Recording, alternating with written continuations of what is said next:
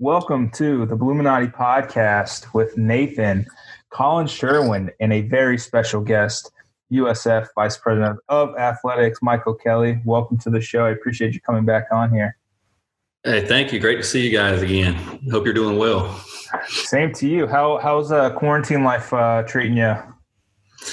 Well, similar to I'm sure every single listener. It's different times, hard times, but we're going fine, and it's just a lot to deal with on a professional level, but we know good times are ahead, and it's what we need to do to propel the Bulls forward. So it is like Groundhog Day. I haven't watched the movie on purpose just to not hear the "I Got You, Babe" song every morning, but it does seem that way when I wake up every morning. I hear you. Let's just jump into it. With Collin, I think you kind of wanted to start out with something that kind of came up over the last couple of days here. Sure. Yeah. A couple of things. So one, there was a piece in Sports Business Journal that said USF might be looking at potentially cutting sports. It was just a one line but a very, well-sourced and industry-leading publication. I have two questions here. One, you sent out a letter yesterday saying that the cancellation of the NCAA March Madness tournament and the American Athletic Conference spring events has severely limited the incoming revenue from the conference, the NCAA, and our television partnership. Combined, the expected hit to our upcoming budget for the 2021 athletic year will be in the millions. The collective hit has knocked us down, and we need your help to get back up. Are we potentially looking at losing sports at USF, for one? And for two, as I see it right now, we have the NCAA minimum of 16 NCAA sports as well as sailing, which makes 17. If a waiver was granted by the NCAA to allow Division I schools to drop a couple of sports, whether for a short-term period of years or long-term, is that something that you might possibly be doing? Yeah, well, first of all, I found it stunning for Michael Smith to write that. I haven't talked to Michael Smith since the women's Final Four last year. And as I read it more closely, he was taking it looked like he took an excerpt of some things I was quoted on to say that next year's budget, we've been taking an approach as we go through the budget process of taking our operational costs down about 15%. So that is my goal. But if you would have, the rest of it has also been that we did that without affecting any personnel, any scholarships, and certainly not without the dropping of any sports. So I'll just say that hasn't been discussed, that hasn't been contemplated. It would be the very last thing I would want to do. And so it's just not been a factor for me at this point in time. Okay. Excellent. Yeah. And that was what was kind of so jarring, because it was such a juxtaposition to what you've, said publicly to us privately and some of these Zoom meetings with, donors, is that's the last thing we want to do. So seeing, okay, we're going to be cutting 15% of the budget, it seemed like that was the course of action. So it's good to hear from you that that's not the course here.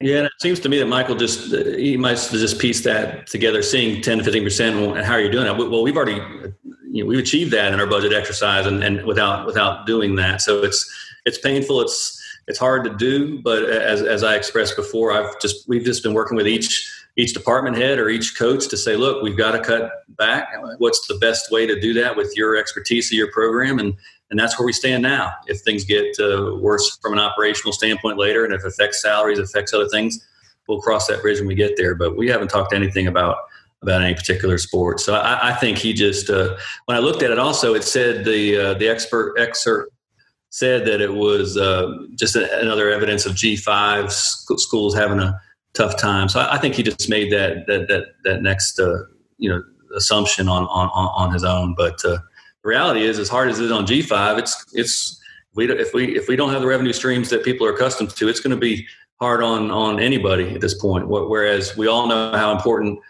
football is to USF Athletics economics, and we want to continue to build our crowds immensely. I mean, if you've got some folks that are making the amount of money in one football game that we might make in a whole season, their budgets are going to get hit pretty darn hard too. Right. And, you mentioned football here, and, that big, kind of $1.9 million payday coming from Texas. Have you adjusted to potentially not have that revenue coming in? How does that kind of work with what is it, force majeure, where, something out of the control of everyone kind of negates this and the payment? How is the department kind of handled, the forethought of that? Oh, obviously, we're hoping to get that game in, as we want to get all of our games in. That's a huge opportunity for us, both competitive wise and business wise. Force majeure clauses or many insurance policies and things didn't contemplate pandemics being included in that. So it's going to be a matter of interpretation amongst legal experts and that sort of thing. But we haven't had that conversation. Chris Del Conte and I are obviously leading departments that are intending to play, and we'll move forward accordingly. As I talked about, as we've tried to approach next fiscal year with knowing that no matter what happens, there's going to be an impact. We know it's going to be harder to raise monies. We know it's going to be potentially harder for fans to go to games, no matter what the circumstance is. So it's only logical that we have to approach it with a reduced revenue stream, and that's why we've challenged our department to go to a 15% cut for now. That's our approach, and if we get back better than that, we'll do even better. But to your good question, Nate, we're just trying to move forward and hope we play that game. And if it's as currently scheduled 99 days from now on September 5th, and we haven't heard anything to the contrary of that at this point. If we did go to a season where fans would either be limited and or not able to attend, if we had empty stands, is Corbett an option for football games instead of playing at Ray J? Obviously, there's a tremendous savings if you play on campus, and financially, I don't know how the TSA would be able to work with you if you wanted to play with empty stands at Ray J, but is that something that could potentially be on the table? That's good, very insightful, Collin. I mean, I have to think of just about any possibility that you could. It's not something that's been at front of mind, because while that could accommodate a smaller crowd, you still have to take into account physical distancing measures. So having the expertise of the Tampa Sports Authority, their best practices, the ability to spread out for a reduced crowd to provide social physical distancing would also be an important factor to consider. So, I think you all have probably read this, but I have read with fascination this past week an article that Ken Segura wrote in the Atlanta Journal-Constitution that really took a deep look at the 1918 college football season, when the Spanish influenza was so prominent and World War I was so prominent. But it was fascinating to see so many parallels about the types of things we're all dealing with society-wise, but also the fact that we're going to have to be, just as we have been for these last few months, extremely nimble and flexible and creative to try to find solutions to things if things happen. If things don't go perfectly and according to plan, you may have weeks where you might not be able to, your opponent or you might not be able to play. And is there a chance, almost like, similar to what some hurricanes have caused in the past, but this would be more exponential number of potential challenges that could happen in this type of environment. So that's also going to create the possibility of maybe whether we don't get the entire non-conference in, if we don't get the entire conference slate in, how do those tiebreakers fit in? And I can't sit here now and tell you we've got that all solved, but I will tell you that that's been talked about amongst at least the American conferences, coaches groups in each sport, and certainly amongst athletic directors. So lots of complications to be had. So I'll say that's entered my mind, but it is certainly not top of mind in terms of the next option. I would intend to keep playing at Raymond James and adjusting to their. It's a benefit when you can take advantage of their expertise in running events each and every day and being able to implement NFL best practices that I'm sure are going to be amongst the best for us to follow. Yesterday, the Football Oversight Committee said that they're going to ask the Division I Council to at least have 6 weeks of training camp for football. Are you on board with that? Do you think that's appropriate? Do you think you could do it with less?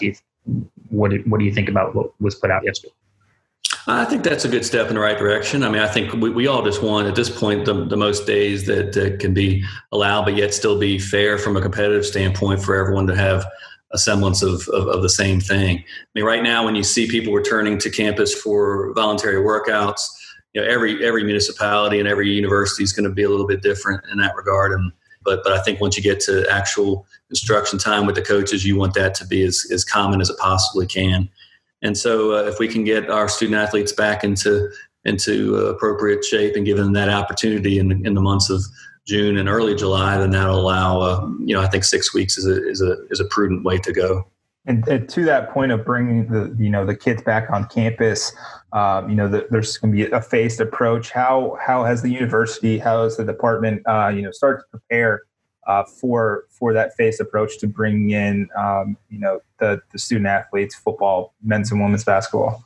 Yeah, it's been a fascinating process. It's been just a lot of good people bringing their expertise to play and giving us the guidance. So you start with the medical professionals, not only what the medical task force, the NCAA provides us, but there's a similar group from the American Athletic Conference that is really focused more on the competition aspect of it for all sports. If we're starting on time, what kind of procedures need to be in place for the visiting team? What kind of testing might be done or protocols before someone travels somewhere? Different ways if somebody got sick on the trip, how does that impact things? So, and then even the spacing, not even worrying about the fans yet, just the spacing of the bubble you might want to put around people that are traveling with a particular team and trying to keep them as much of a clean unit, if you will, as possible, moving around. So that's been the AAC's focus. From a University of South Florida standpoint, Dr. Corral has, I think, provided great leadership to the university as a whole. He's empowered Dr. Donna Peterson, who's the Dean of the College of Public Health, to lead the task force for return to all aspects of the university's operations, of which I've been very appreciative of her inclusion and involvement of athletics as a special subset of that. And so they understand the uniqueness and the context of what we're dealing with. And as a result, we've got target dates in mind for football, men's and women's basketball, the fall sports as being our priorities to get back to be able to have those voluntary workouts. So I have target dates in mind for each of them. I think those plans will come true, but honestly, I have to keep that in alignment with the university process and hope and think that'll come to conclusion in the very near future. So we're moving. We do have a lot of physical changes we've already put in place. For instance, we've put tents up by the football field already because we'll move some of our weight equipment out there to space it out to create as many workout environments as we can. We envision it being kind of in 10-person blocks, if you will, to maintain current physical distancing guidelines. So there's just a lot of logistics that we have to do to get that in place. So we're kind of getting everybody ready to go. So that when I can kind of give that formal green light, we'll be ready to go. It's also interesting how it impacts even our overall staff in terms of, so many of them have worked quite effectively remotely. That may need to continue for a while because as you go into a phased approach, if we only want to let 25% or what have you into the building, well, everybody's essential. I don't want anyone's feelings to be hurt, but we've got to bring the people back that are having the most interaction with our student athletes that are truly essential to get the main mission under control. Last thing, let's we only got you for a few more minutes here, so let's do something non-COVID related and try and uplift things a little bit. NIL rights. This is coming. We know it's coming. We don't know how. The 5 commissioners of the Power 5 sent a letter to Congress today saying, "Please help us. We don't know what to do." What do you think? How is USF positioned to take advantage of NIL? So far, the American has done everything that the Power 5 has done, in terms of cost of attendance and other measures going forward.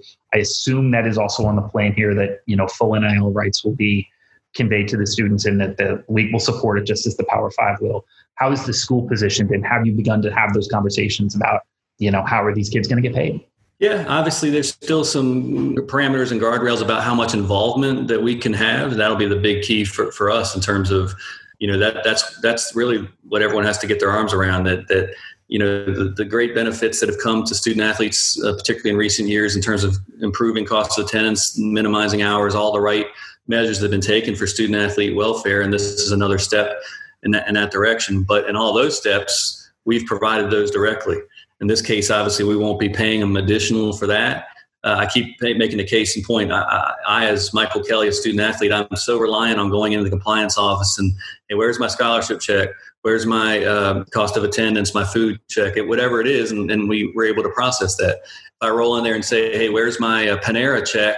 I'm going to look at you like, well, I didn't set that deal up. You did that deal. And so it's a new mindset that we hopefully we'll be able to help educate our student athletes, because if they're entitled to it and the rules are there and it's clear to understand, I want our student athletes to be able to take advantage of it. I think we've done a good job in recent years of providing them tools, because I think the most instrumental way that our student athletes will take advantage of it is in the means of social media. And, as you two know probably better than anybody, our social presence has increased dramatically over the past couple of years, and mainly because of some tools we've helped provide our student athletes to get some access to some of their photos, to build their followerships, to empower them to do that. And so I think that's where I think maybe people will see the biggest impact at the University of South Florida. And I just want to make sure that we position them in the best way possible, but that we also are living within whatever extent there's going to be a line about where we can educate versus where we can assist. But between our progressive mindset in our athletic department and living in an amazing city like the Tampa Bay community is, I think our student athletes will be well positioned to take advantage of this opportunity. Absolutely. And, Michael, I know you've got to run here, and I do appreciate you joining us on the Bluminati podcast to discuss, all things USF, given the last couple of months here. I do appreciate it. Thank you for your time. And I hope you and the family are continuing to stay safe, and hopefully we can see you in person here shortly. Well, thank you all very much. I appreciate the time and thinking about all of you and all of our Bulls fans out there. I can't wait to get back together because, as I said at the outset, I'm proud to do this work, but the things I love the most are seeing Bulls student athletes doing what they do, to interact with our staff, and to see all of our fans. And I miss you guys. I know everybody misses each other, and I can't wait to get back to that in that direction. I hope to see you walking along the Riverwalk as we go for our game here very soon. Excellent. All right, guys. Thank you. Well, Collin, we appreciate Michael Kelly coming on and talking to us today. It was, enlightening and reassuring to, hear that maybe the 15% budget cut, including sports, is not really in the plans. He said, the 15%'s already been taken out of their budget, which was news to me, news to us. So it was good to hear. What were your thoughts on his interview? What kind of stood out to you, as we spoke with him? Just the inherent responsibility and good guyness of Michael Kelly, I think, is what really shines through here. So many other athletic departments are not necessarily going about this the right way. I think that USF absolutely is. We're in good hands here. And I was, reassured to hear him so stridently say something about, which it's the easy, cheap option that so many athletic directors are going to and so many universities are going to. The commitment that USF has always had to Olympic sports is different than most institutions. It matters a little bit more at USF. It's why you get such good attendance at softball. It's why you get such good attendance at women's basketball. The points of pride of a golf team winning 5 straight conference championships matters. And that's something that doesn't necessarily always happen at schools that are pure institutions of USF. So I was really encouraged to see and hear that today.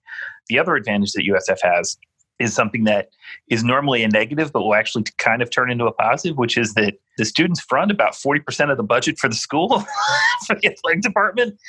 And so when you're in the midst of a massive global pandemic where enrollment's going to be down all across the country, USF is going to accept a full class in the fall.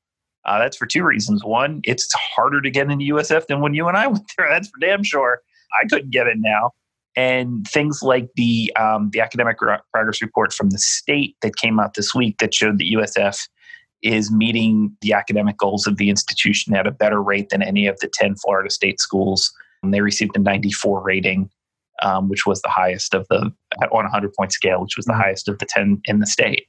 So that means USF is academically doing well, which means that student tuition dollars are going to keep coming in the door, which is going to keep funding an athletic department that probably needs to take less money from students in the long run. But for right now, it's probably helpful to have. So a 15% budget cut isn't fun. It's not great, but it's also tolerable.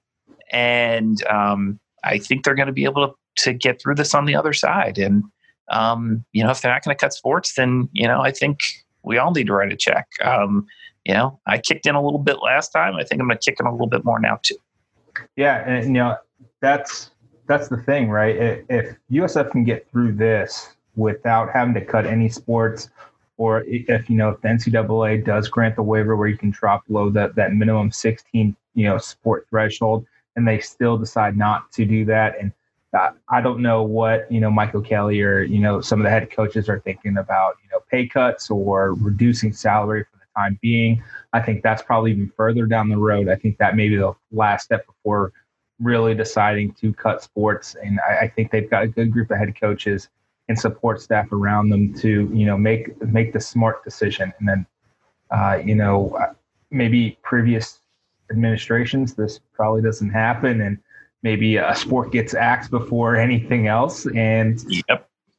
And it's nice to see and hear from the man himself that that's the furthest thing on his mind right now. And, Yeah. Oh, and the thing is people are saying, well, let's delay sports for like a couple of years. Let's maybe shut one down for a couple of seasons or whatever. Well, then you lose all your players, all your recruits, all your recruiting cycle, and you're starting all over, and it's actually more expensive to start over again. So, the transition that USF women's soccer is always the analogy that I use when this kind of stuff comes up. And that was a little before I worked in the athletic department, but I was there for like the tail end of when we started adding women's soccer. And I think it was like in 96, they were still a club sport. The university decided to send them to varsity. I think they played their first varsity season like 98. I might be wrong on those dates, but it was like 2 years later. And not one girl from the club team made it to the varsity. It was Logan Fleck brought in an entire completely new class of girls that started the program and went forward. So stopping and starting a program sounds like, outside the box, like it's something that could work. It doesn't really work. As far as sports, you got to have 16 to be D1 as of right now. That might change with some upcoming rulings and some meetings. I know the D1 Council is meeting next week about the football recommendations from the Football Oversight Committee. They might allow for some waivers to drop below 16 varsity sports. Right now, USF has 17 if you count sailing. Sailing team, though, really doesn't cost very much at all. And it's great for Title IX. So it's really sort of been a win-win because a lot of that program piggybacks on funding for the co-ed program through student activity fees. It's complicated financial that I could get into, but I'll let that go for now. Just know that sailing is super duper cheap. It's also nice to have a program that's on the St. Pete campus as well. The sailing program is not very expensive at all. Part of that is because it's funded by student activity fees that pay for the co-ed team. So the varsity women's team piggybacks on some of that. It's a complicated thing I could get into. It's a lot. But just know that the sailing team doesn't cost very much money in the long run, especially as the boats are paid for. And it's also a great thing to have the CP campus have that as well. So that leaves you with 16 varsity sports, which is the minimum. There would be Title IX implications if you cut a women's sport. It would be in the best interest of the university. It very much seems like to just sort of keep going the way they're going. And especially the issue that we've always had is with the track program, especially the men's track program, which has been pretty not great, but they've hired a great new coach. They've really seemed to start to turn it around. So to pull the plug on that at this point just doesn't seem like the timing would be terrible. My volleyball program is not the cheapest. They do require 12 full scholarships, and there's some travel budget there and some things like that. The facility is paid for. I think some of that scholarship money is endowed already. I'm not 100% sure on that. And the other problem with that is that it's the counterweight to football in terms of Title IX. So football and volleyball, it's always been equal in terms of Title IX adding. So because and you have to keep a minimum amount of women's team sports. And right now the women's team sports would be soccer, softball. Actually, yeah, soccer and softball. And you have to have a minimum of 2 teams. So they would still qualify that way. But the point is that we're not cutting anything right now. That sounds really good. I think it's in the best interest of the program. And I think it shows good management. Right. And to that point, I'm looking at USF's, athletic budget through their documents, and sailing costs $120,000. Yeah. It's dirt cheap. The one thing that did kind of catch my eye was track and field, men's cross country, track and field, women's cross country. Their travel budget is wonky, to say the least. It's $585,000 travel. Total expenses a little over $1 million. But again, you get into Title IX when you do that, and there's a couple of sports that you may think about. Like when we first saw the snippet from the SBJ or newsletter, like, okay, so what sport could they possibly cut? And we kind of went down the list. Women's golf is improving. Volleyball just got a new coach. I think the new coach, I think she can do well here. It just she knows the program. She knows the ins and outs. She was a student here. I think that's going to be key. As you said, Eric Jenkins for track and field and cross country has shown like 3-4 minute improvements from the same races last year. And it always comes back to, it's shocking what a little bit of coaching can do for a team and for players. And you're never going to cut softball or, women's tennis has been fantastic. There's just not. They're as lean as possible, athletics wise. Maybe 2 years ago we start thinking about, okay, what sports could we really cut? But we're not like ECU or UConn where they sponsor more sports than they should. And right. You saw the casualties of that. I think UConn's going to see the casualties of that here shortly. Cincinnati cut their men's soccer program, who they weren't good, but football can only prop them up for so long. And USF's definitely in the best spot currently. In 3 months it could be different, but right now on May 29th, they're in the best spot they can possibly be, cutting the 15% off their operational budget and kind of going from there. And you want to see how these things will be handled differently and how these programs are run differently. Let's see what happens down the street in the next 6 months. Because I'm going to be very interested to see how that program, which is, we've always talked about the debt. Well, now you got less money coming in and the debt and the note's still coming. And I will just be very interested to see if they make the same assessments that USF has down the street. It's always been a different way that we've run the program. I could be wrong here. I'm not saying they're going to cut anything. I don't have any specific knowledge, but institutional history over the last several decades would indicate that they will handle this situation differently than USF will. So we'll see. Even like the schools that sponsor a ton of sports that are privates, like, Stanford, I just read an article. They're expecting a $207 million shortfall across the entire university now. They got a $27 billion endowment. So they get away with these things a little bit better. But even they're talking about furloughing employees across the university and some cuts. So if it's hitting Stanford, it's going to hit everybody on some level. It's unfortunate. It's the way it is.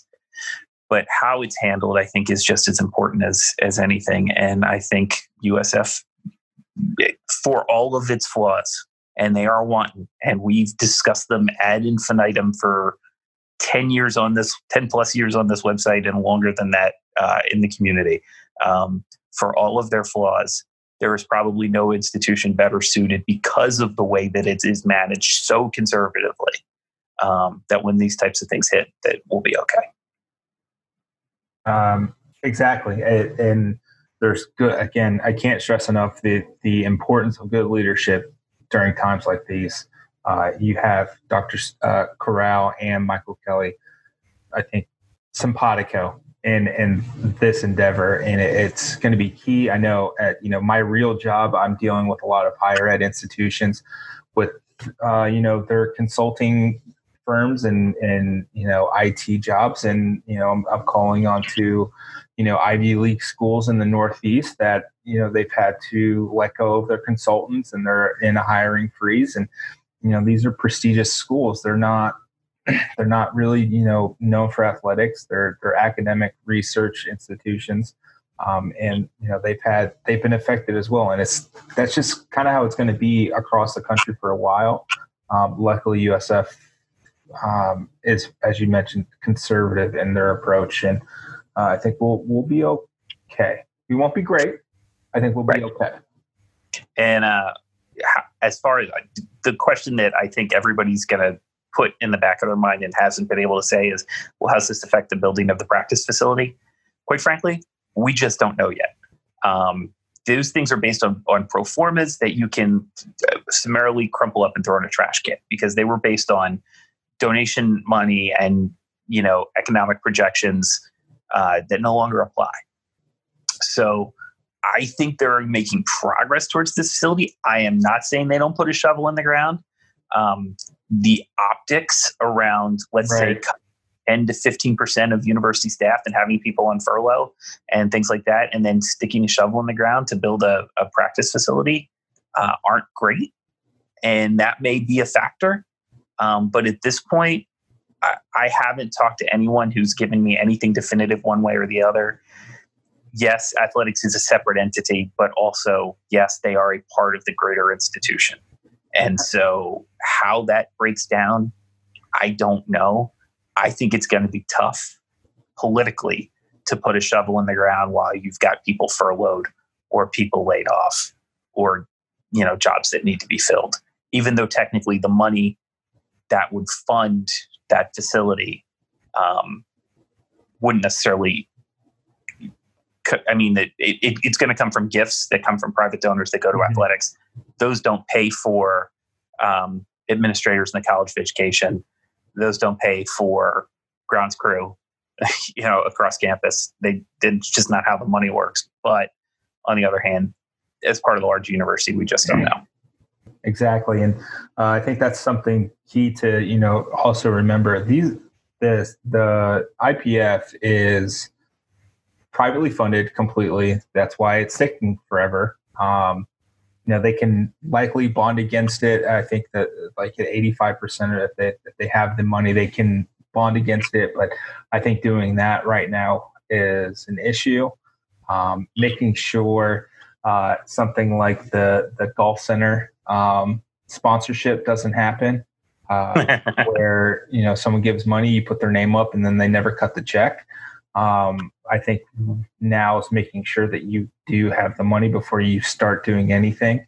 And this money that's been earmarked for the IPF can't go to save the programs, because unless it was unrestricted dollars given to the department, it's got to go to what it was designated for. So I know that thoughts crossed a few people's minds. Well, can they just move the money? They can't. And even though it's privately funded, the optics of building an IPF right now, given everything, it just is not great. And I think the message, or the true meaning of well, it's privately funded, it will get lost in the shuffle and the conversations with national. This would be national news. Hey, a lot of colleges are cutting sports. They're furloughing, they're closing down entire universities. But hey, USF is building a practice facility for football. That's not going to fly.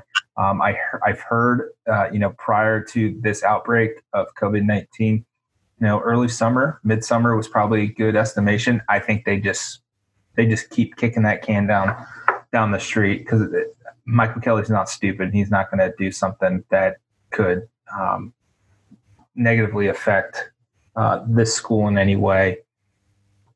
And something else to keep in mind is that you talk about the bond. So the bond isn't run. It's not like a public bond. It's basically, they run the money through the foundation, and the foundation basically loans against the value of the asset at 4%. So basically the reason is because if you build a football practice facility on your campus, it's worth X amount of dollars to you, and it costs Y amount of dollars to build. But you can't go to a bank and get a mortgage on it, because the bank can't repossess a football practice facility and get near the value that it costs for you to build it, because that's just not how it works. It's not commercial property. So basically, and the notes are around 4%. USF was carrying 4 notes last I checked, one for the roof on the dome, one for baseball, softball, one for Corbett. And I forget what the fourth one, maybe Selman, still might be paying off Selman. So there were 4 notes that were being paid. One was close to being done, so that might be done by now. I haven't checked on, probably at least like a year or two. And so they could, pick up and add a 4th note. But basically, you run that money through the foundation. Well, the foundation only has a certain amount of credit to give out. The USF Foundation endowment is $500 and some million, I believe. It's like high fours, low fives. Might be a little down right now because of the way the markets are across the world. So they only have a certain amount of credit that they can allocate. Some of the priorities of the university might not be to have that run through athletics. There might be other more academically important things that go more to the core mission of the university that might need to be funded with that same line of credit and that same money. I don't know. But, there was a time in my life where I could totally get in the weeds on this and give you chapter and verse. I don't have that right now. I don't think anyone has that right now just because they don't know what the new reality is. So these are all things that need to be considered before a shovel goes in the ground for IPF. But I still think, once we get a vaccine, do we put a shovel in the ground? I think pretty quickly, yeah. Yeah, absolutely. Staying on the subject of football, Michael Kelly did discuss, phasing the students back in and having workouts with 10 players max and bringing the fall sports in. That's the priority right now, making sure that people who are essential to the department are inside the department. So your trainers, maybe some academic folk, the coaches, the players, obviously, but bringing them in, safely. And I think that's going to be key here. You can work out in groups of 10. It's still going to be very weird, but it's better than nothing. And then when the full team gets back, 6 weeks has been the kind of good time frame for football for practice and everything. And that's not too far off from the amount of practice you would get for spring and then for fall camp. I think you maybe miss a week or two with that, everything being equal. But Jeff Scott said in a Zoom meeting a couple weeks ago that he could probably have the team ready in 4 weeks. So we'll see. Thoughts, feelings on bringing these students back? Michael Kelly mentioned previously that the entire student body doesn't have to be back for the student athletes to be back. Is there what's your sense on that, the optics, the actual feasibility of doing that? So I got this is my personal, issue here. I got a real problem with any college bringing unpaid labor back before they're bringing back everybody. But I just understand the economic realities of business, and I get it. So I'm not a huge fan of what's being done nationally. And I think there's a risk to reward ratio there that we just don't know. But I'm not an immunologist either, so I don't want to speak in what the medical risks are on something like this. I just don't have that kind of data. The other issue that I have, and it's something that I wrote about for DK, but haven't really seen covered, and I just don't understand why nobody's running with this. Like, you brought back 3 sports: football, men's basketball, and women's basketball. Okay. Well, you said it was in the best interest of the athletic department and for the safety of the athletes involved. Well, if it's for the safety of the athletes involved, you need to bring back field hockey players, soccer players, and volleyball players, because those are fall sports. Basketball is a winter sport. Okay. And if you're saying it's in the best interest of student athletes to be on campus, then bring back the student athletes that are the closest to competition. And to bring back men's basketball and women's basketball, and not bring back volleyball and field hockey. And I think there's 5 fall sports: volleyball, field hockey, cross country, football, and soccer, and men's and women's. And bring them back too. Right now, USF can't bring men's and women's soccer on campus or volleyball on campus because the NCAA hasn't permitted it. That's crazy to me. And I don't understand why this hasn't become more of a story. If they're safer on campus, then bring them on campus. If they're not safer on campus, don't make up some bullshit and then bring the basketball players back too. That's crazy. It makes it, it's almost like they're full of shit about the amateurism and that it's not all about the money. I'm just saying, maybe on some level, The NCAA's been full of shit about this the entire time. Just throwing it out there. You know what? You may be onto something, Collin, because I think those three are the three revenue generating sports in all of college athletics. It's so strange that those are the three that they would pick to come back. Well, I think actually only two make money. The third, I think, is just for Title IX purposes. Is the only reason to bring our women back. Like, UConn, Tennessee, and maybe one or two other programs. Nobody else. Oregon, South Carolina. Nobody else making money. And I think actually UConn lists like a loss on women's basketball, like millions of dollars every year, even though that program's worth like way more than that. They still pin the losses on women's basketball, even at UConn. So, that's crap. And I don't get it. I don't understand it. I mean, personally, I again, bringing in a team, 105 guys plus, another 30 for men's and women's basketball combined. It seems dicey when the rest of the university is not on campus. USF has announced that they will have, full, in-session classes in person up until Thanksgiving break, and then it'll go back online. That's why though? I look, I'm not a doctor, and here's the thing. I think USF has access to some of the best doctors in the world. You know what I mean? Like medical school, top notch. And I saw the committee that they put together for all this stuff, and I was like, well, they at least they brought out the heavy artillery. It's not like they're passing this down to like coordinator level. And I can't imagine they're going to do anything to endanger the lives of students intentionally. I think they're going to do this thoughtfully, but the logic behind it is just sometimes tough to really wrap your head around. And they talk about a second wave potentially, and that's why you would, after Thanksgiving, send everybody home. If the second wave is possible, man, we live in Florida. It's hot on Thanksgiving. It's probably less likely to happen here than anywhere. Well, maybe we could stay open longer. Maybe we should move up a couple of weeks. You know what I mean? Because give me all that July heat. For once, a Florida 100-degree, 100 humidity day, it'll be a good thing. But again, I'm not a doctor, so I don't profess to know how to make this work. But to a layperson, some of the decisions that get made, especially at the NCAA level, have just befuddled me. And at a university level, I just don't have enough information.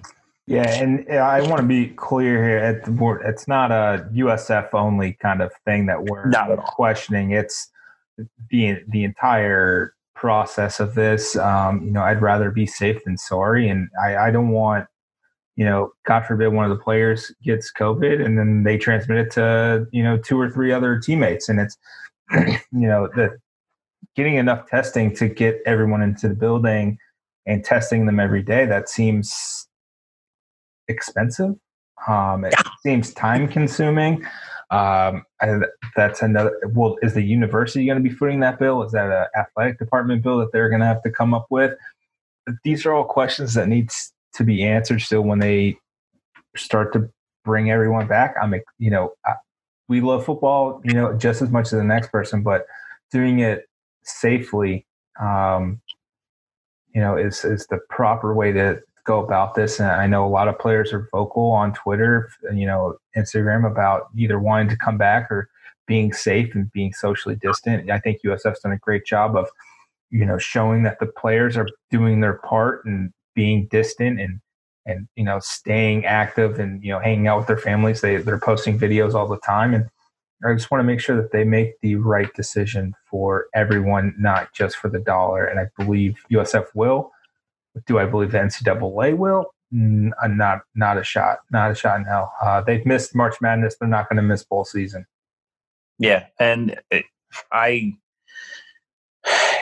here's the thing. So I had this discussion today. My boss, who has forgotten more about the NFL than I'll ever know, but he's not really a big college sports guy. And so sometimes when I'm talking about college, I was trying to explain to him that college football TV revenue is huge. Obviously, it pays for the SEC network and things like that. But the downstream schools really kind of need the gate revenue to make football work. But you can kind of make basketball work without people in the stands for two reasons. One, the NCAA tournament pays so much. And two, like, there's a lot of schools that like don't really do well on gate and still do fine. Like, you know, of the 350 some schools in D1, I'm going to bet 280, 290 lose money on gate for basketball by the time you open up the facility and everything. So like, you could probably get away with playing basketball a lot easier than you could get away with playing football. You could still play tournaments on neutral sites. Hell, they're going to move the damn NBA or the NHL likely to Vegas. You can play NHL hockey in Vegas. You might be able to play college basketball in Vegas. There are still probably more ways to work out a college basketball season and still like get that underway on time, especially because it wouldn't start even on time until late October, early November. And we're going to have more data about the disease by then. College football, it's more, there's some more gate revenue there as well that needs to be worried about for some schools. So how the financials of that break down, I don't know. I don't know how this damn thing's going to work. But I will say that USF is probably better positioned than most because, you know, if we don't have to pay to rent Ray J, that's money you ain't got to spend. And for every ticket you don't sell, guess what? Every ticket USF sells to a football game right now, $2.50 right off the top goes to Tampa Sports Authority. Well, ain't got to worry about that now. Right. So if you know, and Michael said that we probably wouldn't play in Corbett. It sounded like he was definitely leaning towards playing in Ray J. I promise you, Ray J's going to charge a hell of a lot less if they don't open up the stands, the club section, and the press box, and all that kind of stuff. And they all paint the field. You're going to save a few bucks there too. So, the position that USF is in will be fine.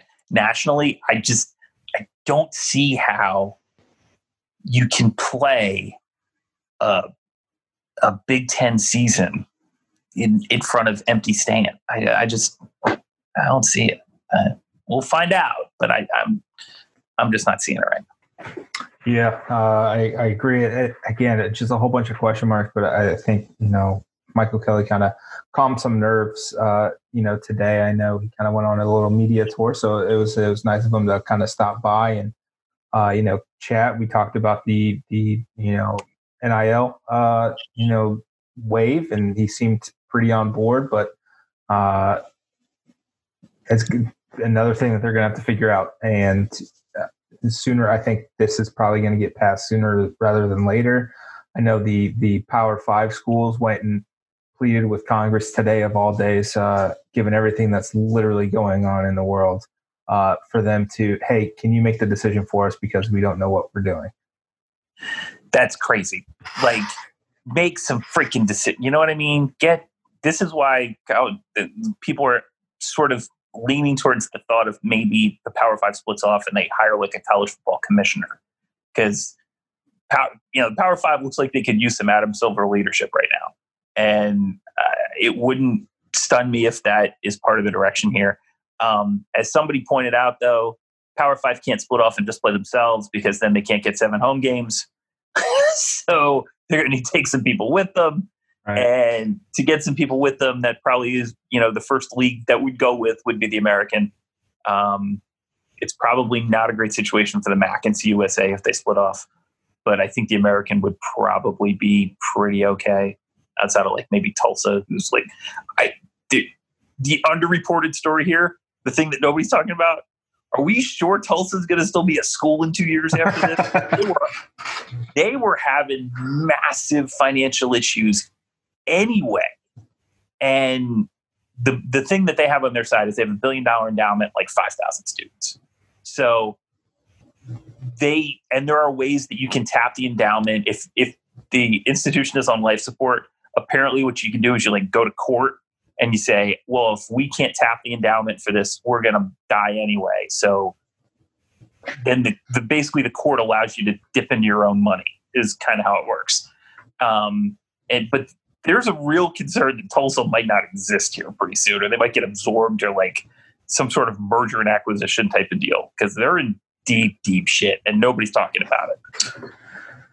Yeah. I think the lay of the land within the American, within CUSA and the Sun Belt over the next 2 or 3 years, I think it's going to be a lot different. They've discussed, CUSA and the Sun Belt kind of joining forces. And I know the La Tech AD is just, he ain't about it. He's not about that life. He doesn't want anything to do with ULL or ULM. And he doesn't want anything to do with the Sun Belt. And I don't blame him. It's an inferior conference kind of across the board. And they've done well for themselves. I believe their men's and women's basketball teams are pretty good, at least men's is, I think. And somehow it must be a USF thing because Skip Holtz is doing well there. So the thing with CUSA and Sunbelt is CUSA brings the markets and Sunbelt brings the passion. So like Sunbelt schools, we all make fun of Louisiana Lafayette and Lamo, but like App State, Georgia Southern, those fans show up and they give a damn. And they've got like a hardcore, small market, but diehard. They got a lot of diehard institutions there. USA brings the markets, but like nobody goes to the games. Like FAU, FIU, Rice, like crickets. So maybe a merger of those two could like help each other solve some of the problems. I don't hate the idea, kind of, maybe a little bit, because they could sort of help bring each other together. The reason they're doing it though is travel. I hate what we're looking at doing in terms of travel. You could be looking at sports like, volleyball and, soccer, maybe only playing a couple of conference games a year and then just going straight into a tournament scenario at the end of the season, where you're not playing a full schedule and traveling across the country. So you would be playing like, okay, so volleyball, you usually play about 28, 29 games a season, and you have a certain amount of dates, and sometimes you do double headers. Well, now you might be looking at like one weekend you go to Tallahassee and you play 5 teams and you take a bus back. And then the next weekend you go to Orlando and you play 5 teams and you take a bus back. And next weekend it's your floor. And the following weekend you're in Miami. And a lot of the times you're going to be playing the same teams, but you're staying much more regionalized and everybody else is sort of staying regionalized with you. And then at the end of the season, you do fly everybody to one location for a tournament. And I think that's kind of where they're looking at going to keep costs down. I think that sucks. It sucks for the student athlete. It sucks for the experience. It sucks for the competitiveness of the sport because you're not going to know which teams are better because you're not going to get, this whole thing about basketball teams going to 20 conference games. But the problem is that you only play 27 to 29 games in men's basketball. So if you're not playing across conferences, you don't know who the good teams are. You don't know who the good conferences are. And it gets even worse than the Olympic sports because they don't get enough travel and crossover already. And they're going to make that worse. Yeah. So I think it sucks. And I would, not that I'm for cutting sports, but I would much rather have teams be able to play a more complete schedule than not. And I just don't want to see the travel. The travel in the Americans kind of ridiculous, and we're sort of the exception. But I don't want to see that become like the trend in college athletics. I think it sucks that the men's baseball team hasn't really been able to get a good road 3-game series on the West Coast against some good California teams in the last 10, 15 years. Mm-hmm. It sucks that Kenny, gets that one tournament out in Arizona for softball. But otherwise, he's got to host everybody, or else he can't get good games, and that's just right. And it's just going to get that. It's just going to be worse for everybody. If we right, and that's the worry. They've discussed. NCAA, other pundits have discussed maybe just completely regionalizing the Olympic sports. Baseball, softball already kind of do that. Your midweek games are JU, Bethune, FAMU, maybe you get the one-off against Florida State, and now your 3-game weekend series against the Marist or the Hartfords or Illinois State for softball, who's I think opened the season against USF like 8 years in a row now. down here in Tampa. You don't get that. Maybe Michigan doesn't come down for softball. You miss those top tier schools because you got to stay within Florida, maybe venture up to Georgia, Alabama, but somewhere where either you're just staying at night and you can come back, so you're not spending in the hotels. And for baseball, USF, they've got to compete against Miami, Florida State, Florida. If that's just who you're going to be playing, week in, week out, and then you go to the NCAA regionals and you're playing them again, it's not really. Right. It's not great. Same with women's basketball, doing the same exact thing. You're going to Tallahassee or Gainesville regardless, and now you're just adding them even more to the schedule. I worry about that, but I guess doing that's better than not having the sport. It'd be a lot less fun. And I think when women's basketball plays Ohio State, like that's a lot of fun. When Kate goes off and lights Ohio State up for 40 or whatever she did, that's just a lot of fun. LSU comes down. It's a lot of fun to live in that atmosphere. So it sucks. It's fun to go to Cancun and Las Vegas, and for the fans, I went to that tournament in Vegas in December with women's basketball. There were 100 and some of us out there who flew all the way across the country to go watch women's basketball. That's awesome. That's great for the university. It sucks that we're sort of getting this.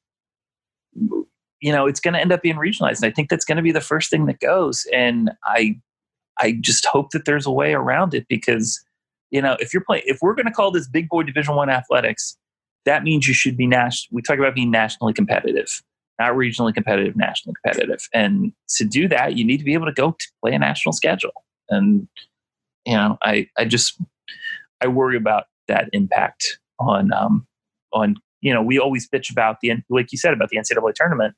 Well, it sucks that we get run up every year. And what do we always say that the NCAA should do? The NCAA should nationalize the damn tournament so that, teams get seated appropriately across the nation so they have the best chance to play a bracket that's fair. It's just going to get worse. And that sucks. That does suck. And I think that's kind of where we are today. Again, it's late May. Things can change during the summer. Who knows what's going to happen? I can't even say for sure that there's nothing we can say for certain. I don't know if USF will even play at Texas. We have literally no idea. I know that I'm sure the two governors of those two states will make sure that college football happens, but who knows? I got a hotel room in Austin. I don't think I'm going to be there. Maybe as media, maybe I could go on a credential, but I think if I was just like a ticket buying person, I don't know if I'd be able to get a ticket. Busch Gardens is opening, I believe, June 11th. Disney World's opening July 11th. I'm not sure if I will be at either place before 2020 is over. And this seems like even now, I live in, where I live in the restaurant district, you know what I mean? And I went to CVS tonight on my bike and I saw these people outside in restaurants and I'm like, it's like the distancing isn't even, I understand you're outside, like on a patio or whatever, but the distancing isn't happening, Yeah. And it's like people get outside and they figure, oh, it's fine. It might not be fine, Right. I'm not saying you need to live in a hermit bubble, I went to the store, but trying to, I don't know, man. I'm just because the states are open doesn't mean the virus is gone. Right. I think that's just been lost. Well, lockdown's lifted. I can go out. Should you though? Should you? Should you? I know you can, but should you? And all of these people are either not taking it seriously and I want my sports back. Well, I promise you, this will delay it. If there's another spike, or if there's a second wave, or we haven't flattened the curve nearly enough to safely bring fans in at 25%, 50%, what have you, this is a direct result. What you're doing today will affect college football and the rest of athletics, 4 months from now. So just be mindful is what I can suggest. I went golfing last weekend we all, it was three of us. We all had our own carts. We stayed away from each other. You can go outside. You can go to the beach. That is perfectly fine. Stay away from everyone. Don't gather in large groups. Don't go to the Ozarks and party in a pool that's 90% pee and then 10% coronavirus, as my wife said on Twitter the other day. Just don't do that. You can go out. You can, I think you can. It's shoot hoops. Don't play a game, but you can shoot around. Right. Yeah, and well, they took the rims off the ones in the city of Tampa parks, so there's no rims on the backboards right now. Well, you should all live in the cul-de-sac and have a hoop of your own, because I've been putting up like 400 shots a week. My shoulder's correct. For sure, I torn my rotator cuff. Just get up shots. My temper looks good now, though. I'm sure. Just firing bombs. Yeah, I don't know. I somebody asked me if you could bet on when the college football season will reopen. Do I think that game at Texas gets played? I definitely think that's much more likely now than I did a month ago. It seems like it's trending in that direction. Do I think they'll have fans in the stands for that game? Man, do you? I mean, it's Texas, so they'll probably have like 25%, maybe 50%. If it's 25 or 50%, like even that might not be.